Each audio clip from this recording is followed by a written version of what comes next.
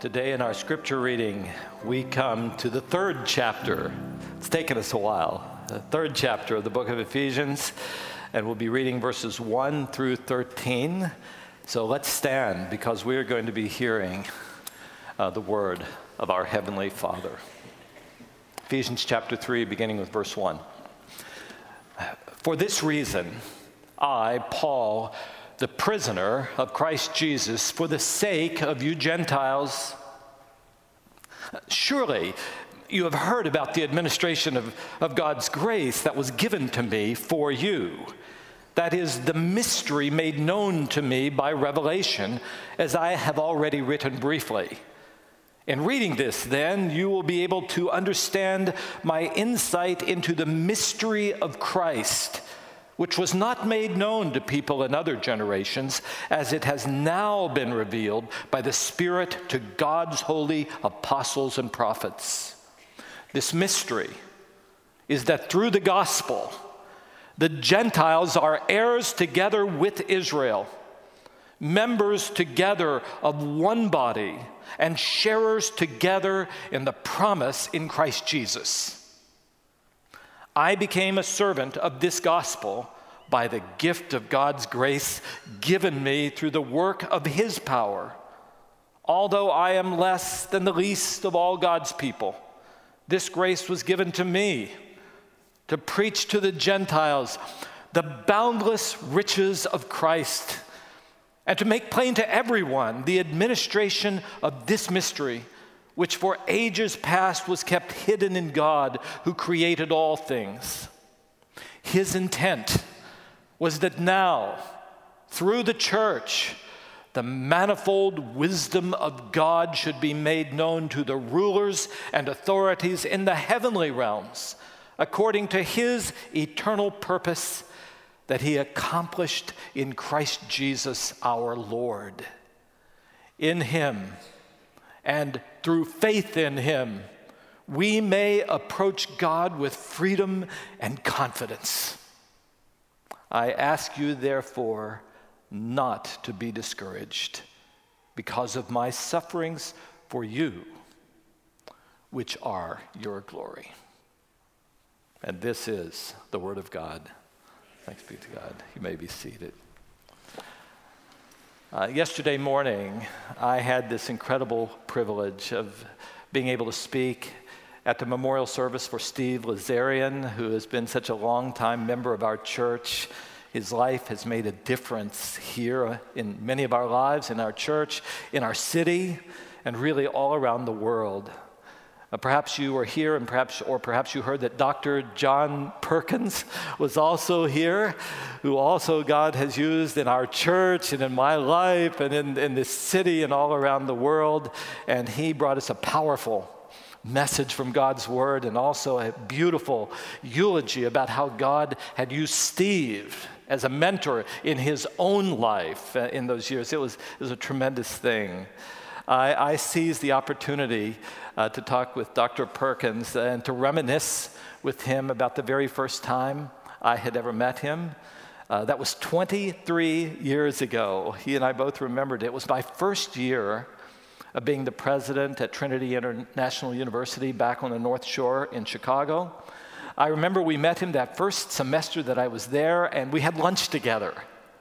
So I began to share with him what God had put in my heart, what I've been preaching to you about from the book of Ephesians, because this is the book that God really used in my own life to grip my heart about what the church, a local church, should be. Namely, that God has had, Ephesians 1, an eternal plan to bring together one household of faith that would be made up in this one family of people as different as Jew was from Gentile back in the first century. Indeed, God wants to bring together people from every people, language, and national group, all of us united in Christ. And I remember I talked about, John was shocked that I had this on my heart. I told him of my conviction that any family or church or university that declared that Jesus is the Lord of that place must be committed to being a place where the walls that separate people from people come down, and we actually show the world in this unexpected family of God, I mean unexpected in the eyes of the world, the glory of God. And I just remember saying to him, this has been on my heart since I was a teenager, but I don't know exactly how to get from kind of the state of where things are to where God promises they will be. How can we, as our series is called, become who we are, what God has declared, this is what we will be? Do you have any advice for me, I said. And if you know him, you know that he did. So he said to me, and as I reminded him, he said, I remember saying this to you very, very well. He said to me, Greg, that vision is biblical. And since God has put that on your heart, you're going to have to, in the role that God has put you, share that vision every time you get a chance. You need to do it with the students at every chapel that you speak. You need to do it with your trustees. You need to do it at faculty meetings. You even need to do it with your donors. You have to do it from different aspects, or they'll get bored by it, but just keep that in front of people all the time. Then, when there are big decisions to make decisions that lead in that direction of where God is taking us. And he said, there will be some pushback, because if this is from God, the kingdom of God always clashes with the kingdoms of this world, but keep going. God is greater than the kingdom of this world, and he will do more than you could ever imagine. I'll tell you that conversation came back to my mind this past week, partly because of the text that I just read to you, and partly because I knew I'd be meeting with Dr. Perkins again. Because it's clear to me when I read the book of Ephesians that Paul was gripped by the fact that in Christ, an eternal plan of God was kicking into action, that all people, as divided as you were from the Gentile, would be able to be together in one family. So I feel like in these first two chapters that we've been going through for the past number of weeks, Paul was doing exactly what Dr. Perkins told me to do. He was talking about that same theme over and over again, but he was giving different aspects of it. And I feel like when we come to today's chapter, Paul was anticipating some pushback from the people in his church.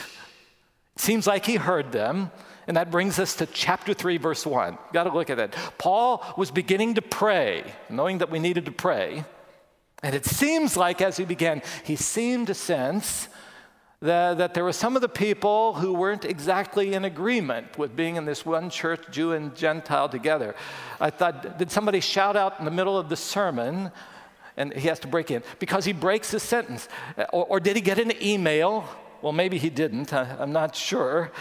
But he interrupted his thoughts. So look at what happens in verses 1 to 2 with me. For this reason, and he's talking about that God has brought us into one household of faith, passage that precedes it. One temple in which God, for this reason, he says, I, Paul, the prisoner of Christ Jesus, for the sake of you Gentiles. Oh, surely you have heard about this administration of God's grace that was given to me for you. You see, he breaks in mid-sentence there, and it's not because I think Paul had ADD. I don't think that's why he did this. No, it seems to me that before he prays, there is a very important point that he wants to make, and I think we need to listen to it. I hope you will. He wanted them to know that he was in prison, and that's where he was, and he wrote this, precisely because he preached this message both to Jew and Gentile. Many think that the reason why Paul was in prison at this particular time can be found in a story in Acts chapter 21. So if you want to read that sometime, you can. Paul was there, and he'd already been preaching to Gentiles and hanging out with Gentiles. So there in Jerusalem one day, apparently he was hanging out with a Gentile man named Trophimus. Have any of you named your children Trophimus? I don't recommend it, but he was hanging out with him maybe at the local Starbucks or whatever they had there in Jerusalem, and people saw him, and they just assumed that Paul was going to take Trophimus there into the temple And there's a section where the Gentiles could go. Remember, we talked about that last week, the court of the Gentiles. And they just assumed that he just took him right across that dividing wall of hostility and into the place where Trophimus shouldn't have been. And so they became angry, and Paul was sitting in a prison. Now, they assumed wrong. He hadn't done that. But the accusation had been taken carefully. And already, I'm going to pause for just a moment.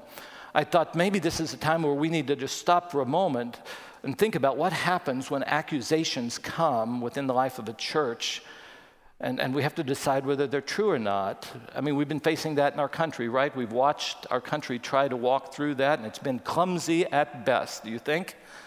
So I've just thought, okay, God's planted us here, and we're going to have that happen here at our church too. Let's just know that. Accusations come. So how will we find our space and do this sort of thing in a way that honors God? And I'll just tell you, take this down, mark it down for when it happens within us, among us. There are two sets of commands that the Bible gives to us. On one side, we have to listen to people when they feel like a wrong has happened. We must listen with empathy and carefulness, especially when it's a person who perhaps is not on the the most powerful place in the life of a church, because the Bible gives these commands, like in Proverbs chapter 31, verses 8 through 10, that the only way to have a community where justice and righteousness reign is whenever those who actually have a voice are willing to listen and speak for those who have no voice at all. So on one side, you see that we have a responsibility, and sometimes I don't think churches have done that, because we hear all the stories about things that have happened. It's not just in the Catholic Church, but in so many other churches, of things that happened in the church. Accusations have come and they were ignored. We can't do that. But on the other side, there's a whole set of commands and directions that the Bible gives that are thoroughgoing in the Bible, and that is, when an accusation comes, it must be supported by 2 or 3 witnesses.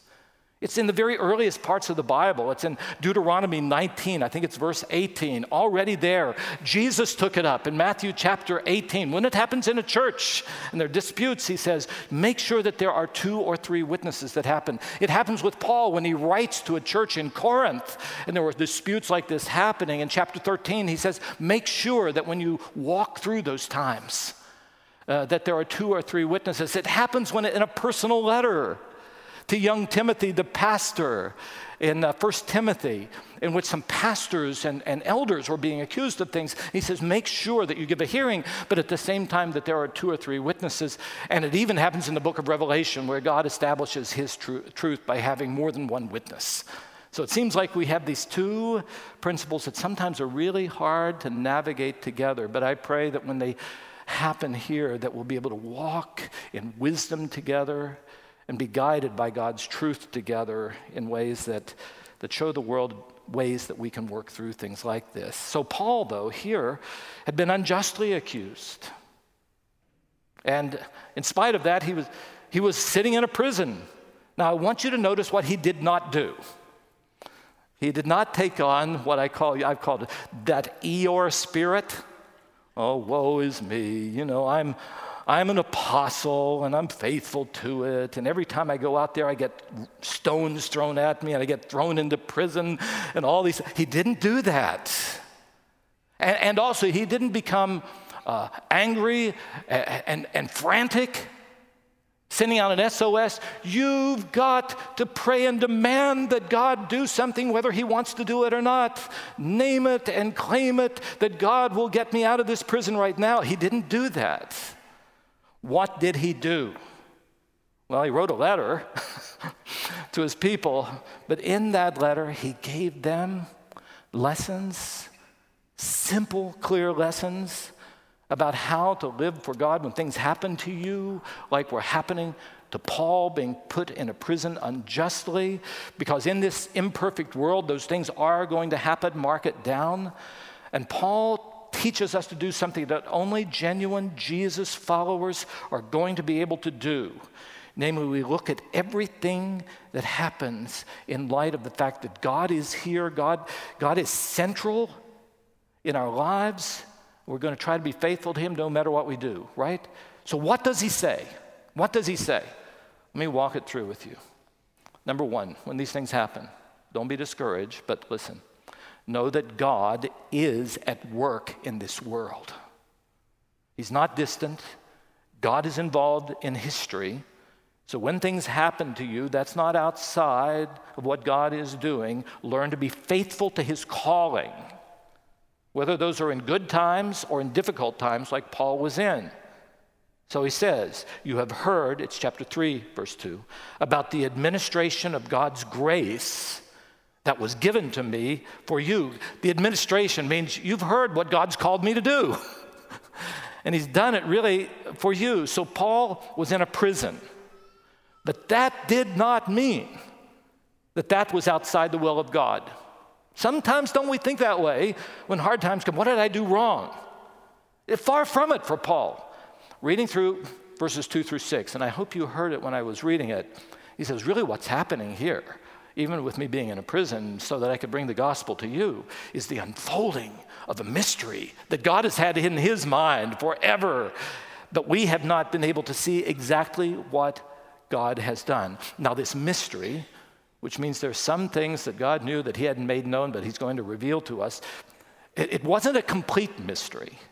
The Jew and Gentile were going to come to be blessed. Because all the way back in the earliest days of the founding of the people of Israel, all the way back to Abraham, Genesis chapter 12, in calling Abraham, God said to Abraham, I'm going to make you a great nation. And your people, the people of Israel, they're going to become a blessing to all people groups in this world. And that point, that people of Israel somehow would be used to be a blessing to all peoples, was affirmed again and again in the Old Testament texts. So they knew that something was going to happen through them that would bring blessing to all peoples. They just didn't know how it was going to happen. And that's what has now been made known in Christ, and what Paul was especially given information about, that in Christ, that's how God would bring blessing to all people groups in Christ. With the coming of Jesus, God himself would come into this world. He would live that life that fulfilled the requirements of the law. Do you remember last week's message? The law required that if you're going to be in the presence, eternal presence of God, you've got to keep the law perfectly, and nobody could do it. But God was going to come into this world. And he was going to live that life that the law required. And then he was going to be willing to die the death we deserve on the cross, and then defeat sin thereby and death itself thereby through his resurrection, so that now through faith in Jesus, the opportunity to come into the family of God is made available to all people. To all people. Who's in the all? I ask that often. Are you in that? And if you have missed it, look at chapter 3, verse 6. Paul said, here's the mystery. The mystery is that through the gospel, the Gentiles are heirs together with Israel, together members of one body, and sharers in the promises of Christ Jesus. So you see, God had called Paul specifically to make that beautiful message known to Gentiles. You're welcome in the family of God through faith in Jesus. And it was because he was faithful to that calling that he was in a prison. You saw how he spoke about it. I think we've probably read these verses so often that they don't astound us anymore. I'll try to astound you a little bit. Verse 1, he calls himself a prisoner of Christ. He doesn't call himself a prisoner of Rome. Being there, he said, I'm a prisoner of Christ. And if you miss it, chapter 3, verse 6, I am a slave of the gospel. I'm enslaved as a gift. What kind of gift is that? I'm enslaved as a gift of God's grace. I'm not a slave of Caesar. See, what Paul had learned was that when he recognized that Jesus had to die for him so that he could have eternal life, he says, I'm not going to live for myself anymore. I live for him. My life is his. Same thing the Apostle Peter had learned, and in those beautiful verses, 1 Peter 1, 18 to 19, he said, who are we? We are bought with a price. Brothers and sisters, that's who we are. We're bought people. Very expensive we are. The precious blood of Jesus. So that you and I, we're no longer our own. So I hope you see what I'm getting at here. The Apostle Paul had been called by his Lord, Jesus, to declare the gospel to the Gentiles, and the people who didn't want that declared to them had made it so that he had to go to prison. But since he was following the Lord Jesus, and Jesus was his Lord, he was going to obey Jesus no matter what it cost. Because I can just feel like in our society, we keep thinking if we do things right, God is going to make sure everything goes smooth, right? What is the Apostle Paul doing in a prison?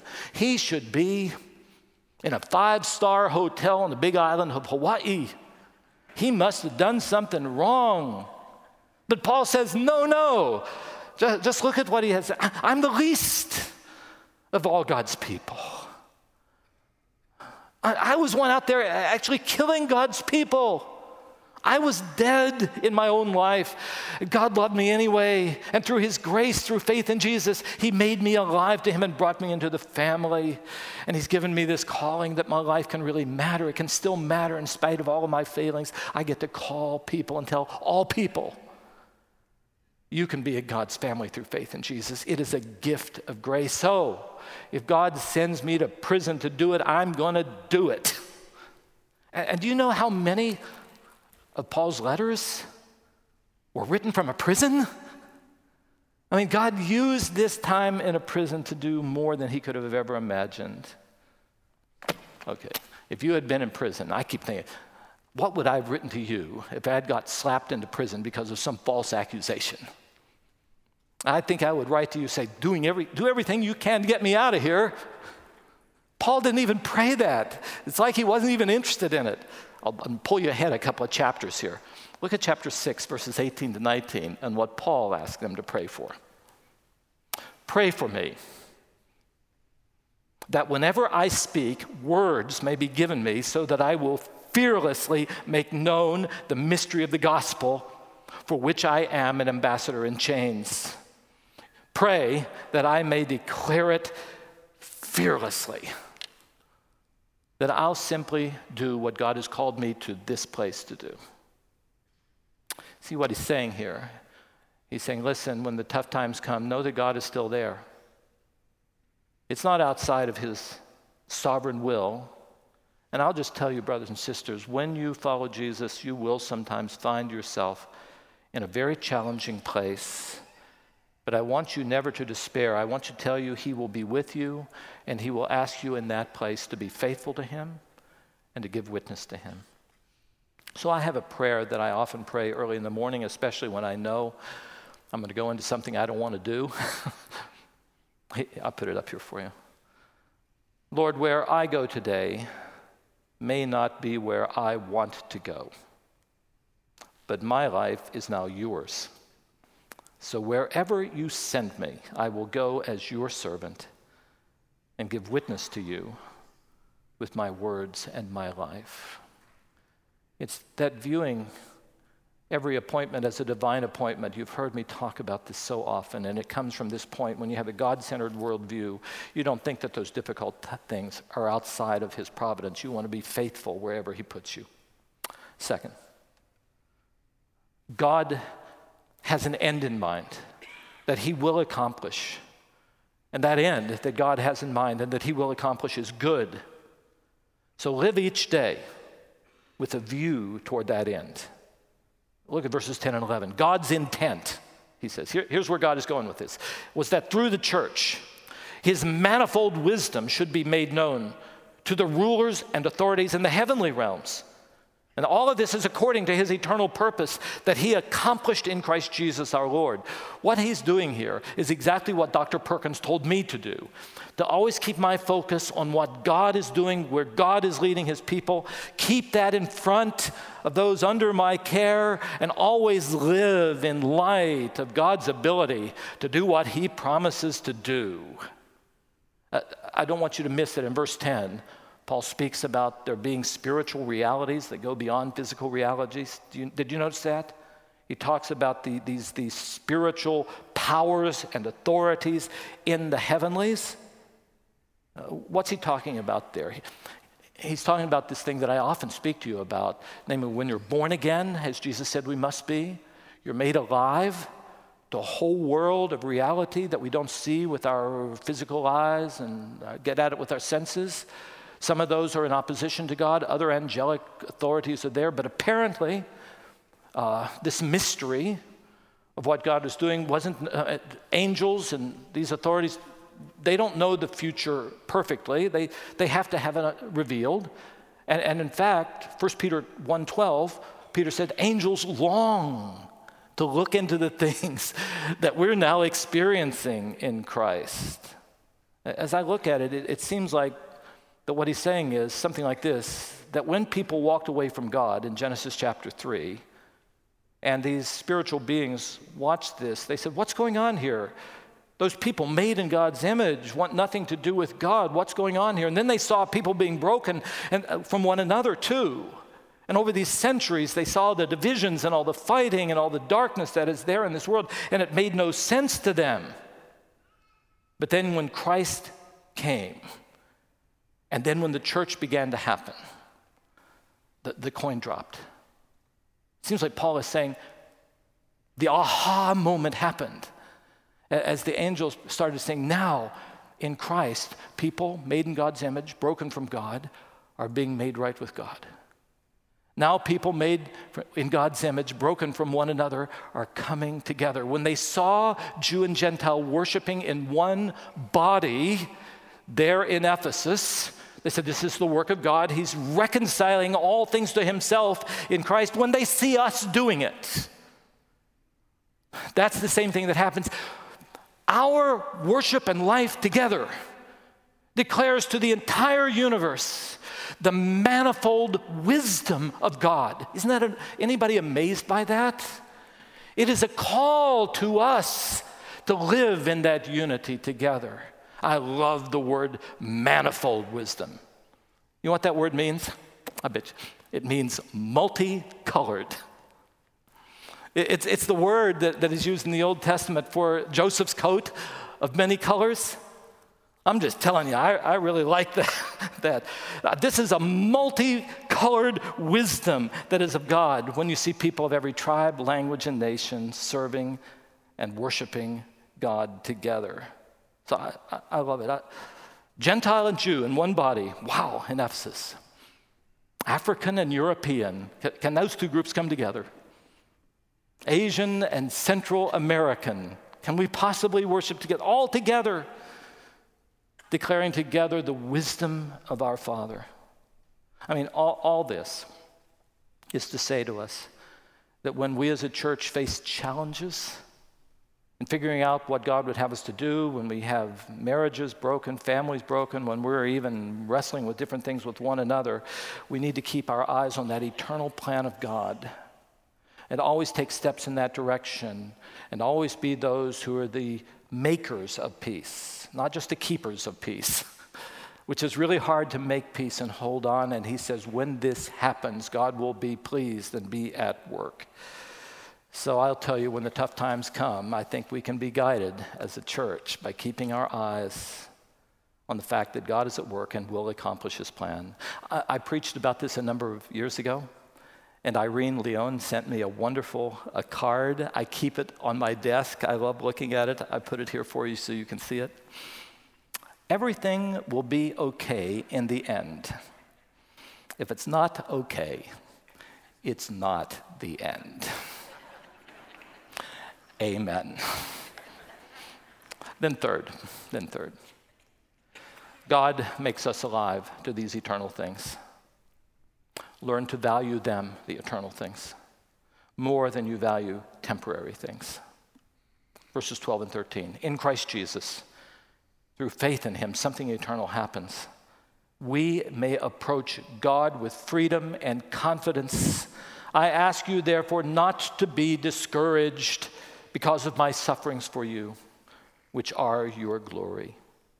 So again, Paul was in prison, but it wasn't in spite of his faith. It was because of his faith in Jesus. But you see it, he's not discouraged, not in the least. And do you know why? Because when he met Jesus, his entire value system was overhauled. So he's not discouraged in prison. And why?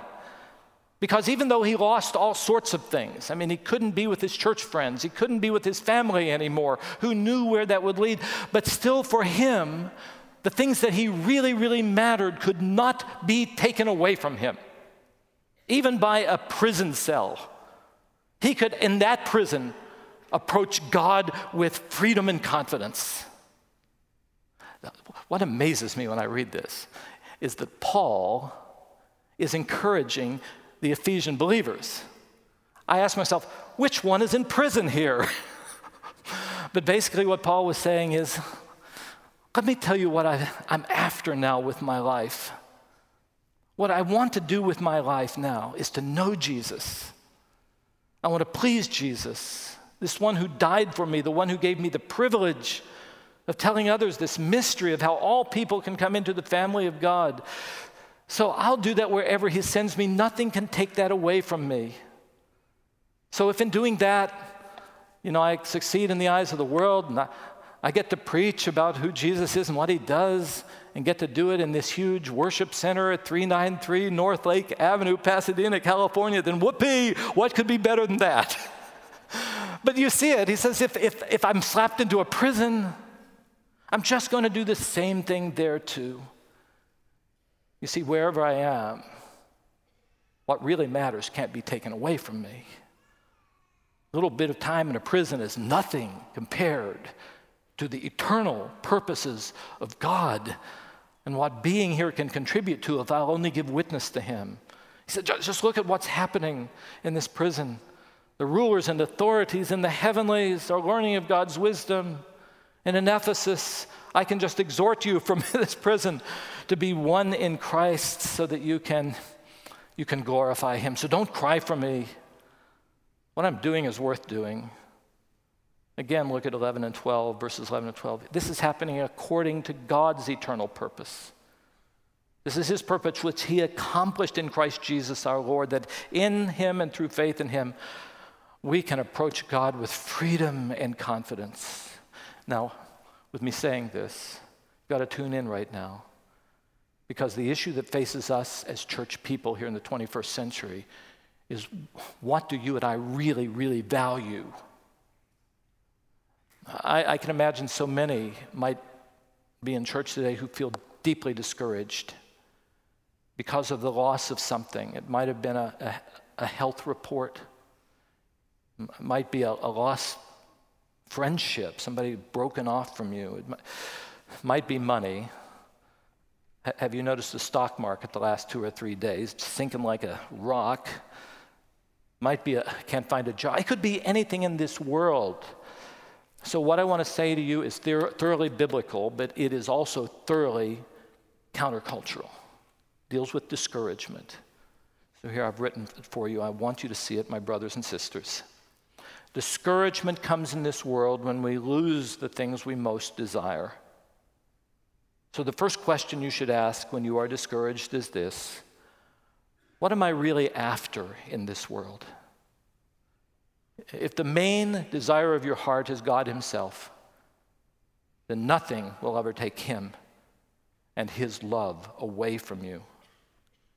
See, when I read verse 13, I hear the heartfelt cry of a pastor who loves his people. He says, I ask you not to be discouraged.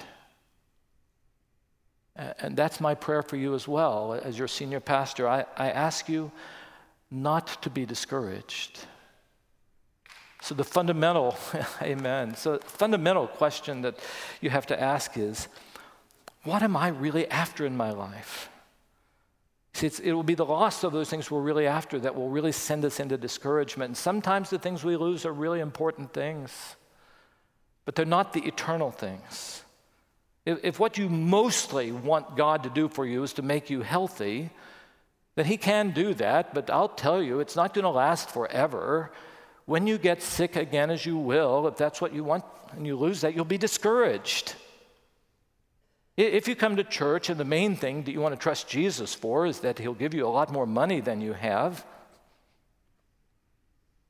if you lose money, what's going to happen? You'll be discouraged. If what you're really after in your life is reputation or fame, youthful looks, physical comfort in this world, anything like that, you'll be enslaved by your pursuit of those things, and they will not last. When they're taken away, discouragement will come. But if your deepest desire is to know Jesus and to please Jesus and to be in the presence of Jesus, you'll be set free from discouragement. Those things cannot be taken from you. Even a prison cell can't do it. And Jesus died so that we can have that kind of eternal life. Amen. Thank you. And that does bring us to the communion table today, doesn't it? What a time, book of Ephesians. What a great book to lead us to the communion table, to remember the death of Jesus, what happened because of the blood of Jesus. The blood of Jesus brings us to God and brings us into this fellowship and communion with one another. What we're going to do today as we receive communion with one another is we're going to remember together these two things that unite us. One, the humility that has come because we know that we desperately need forgiveness and mercy and grace. Anybody agree with that? Do you feel like that's you as well? So we share that. We are people who on our own have a desperate need of forgiveness and mercy and grace. On the other side, if you place your faith in Jesus, we share, in fact, that we found forgiveness and mercy and grace in Jesus. And our communion table declares that to all of us. When we receive it together. We say, this is not just for the world, it is for me. But it's not just for me, it is for all who are here. Because of the blood of Jesus Christ, Jew and Gentile now have access into one family. So today we're going to remember what it cost to bring us to God and to one another and hopefully renew our own commitment to Him. I wanted to do communion last week, so what I decided to do is to take us back again to last week's text and just put together several of these verses as we get ready for communion. Look at them with me. Now, Ephesians 2:15-18. In Christ Jesus, all who trust in Him have been brought near. How? By the blood of Christ. Will you say that with me? By the blood of Christ. Will you say it again? By the blood of Christ. His purpose was to create in Himself one new humanity and in one body to reconcile all of us to God through the cross. For through Him, we both have access to the Father by one Spirit. I'm going to ask our musicians to come, or ask our stewards to come to the table. Visitors here, let me tell you how we do communion here at Lake Avenue Church. It's the Lord's table, it's not ours. So if you know the Lord Jesus Christ and you are ready to follow Him as your Lord, then come and receive the elements. We all come from where we sit and take both the cup and the bread, and then we go back to our seats so that we can receive it together. If you cannot get up and come, our stewards will bring the elements out to you. Then on my far right over here, your far left, for those who have gluten allergies, we have a table there for you as well. So as the music is being played, then come out, and as you are ready to receive the elements, and we'll receive them together. And as we prepare to do so, let me lead us in prayer. Father, we have seen this powerful part of your word. Now we again will obey what Jesus told us to do, so that we will not forget. We will remember the broken body of our Lord Jesus and the shed blood of Jesus, that through the cross you have brought us to yourself and to one another. Deepen our gratitude, deepen our own unity within this one body of Christ today as we celebrate communion in the name of Jesus. Amen.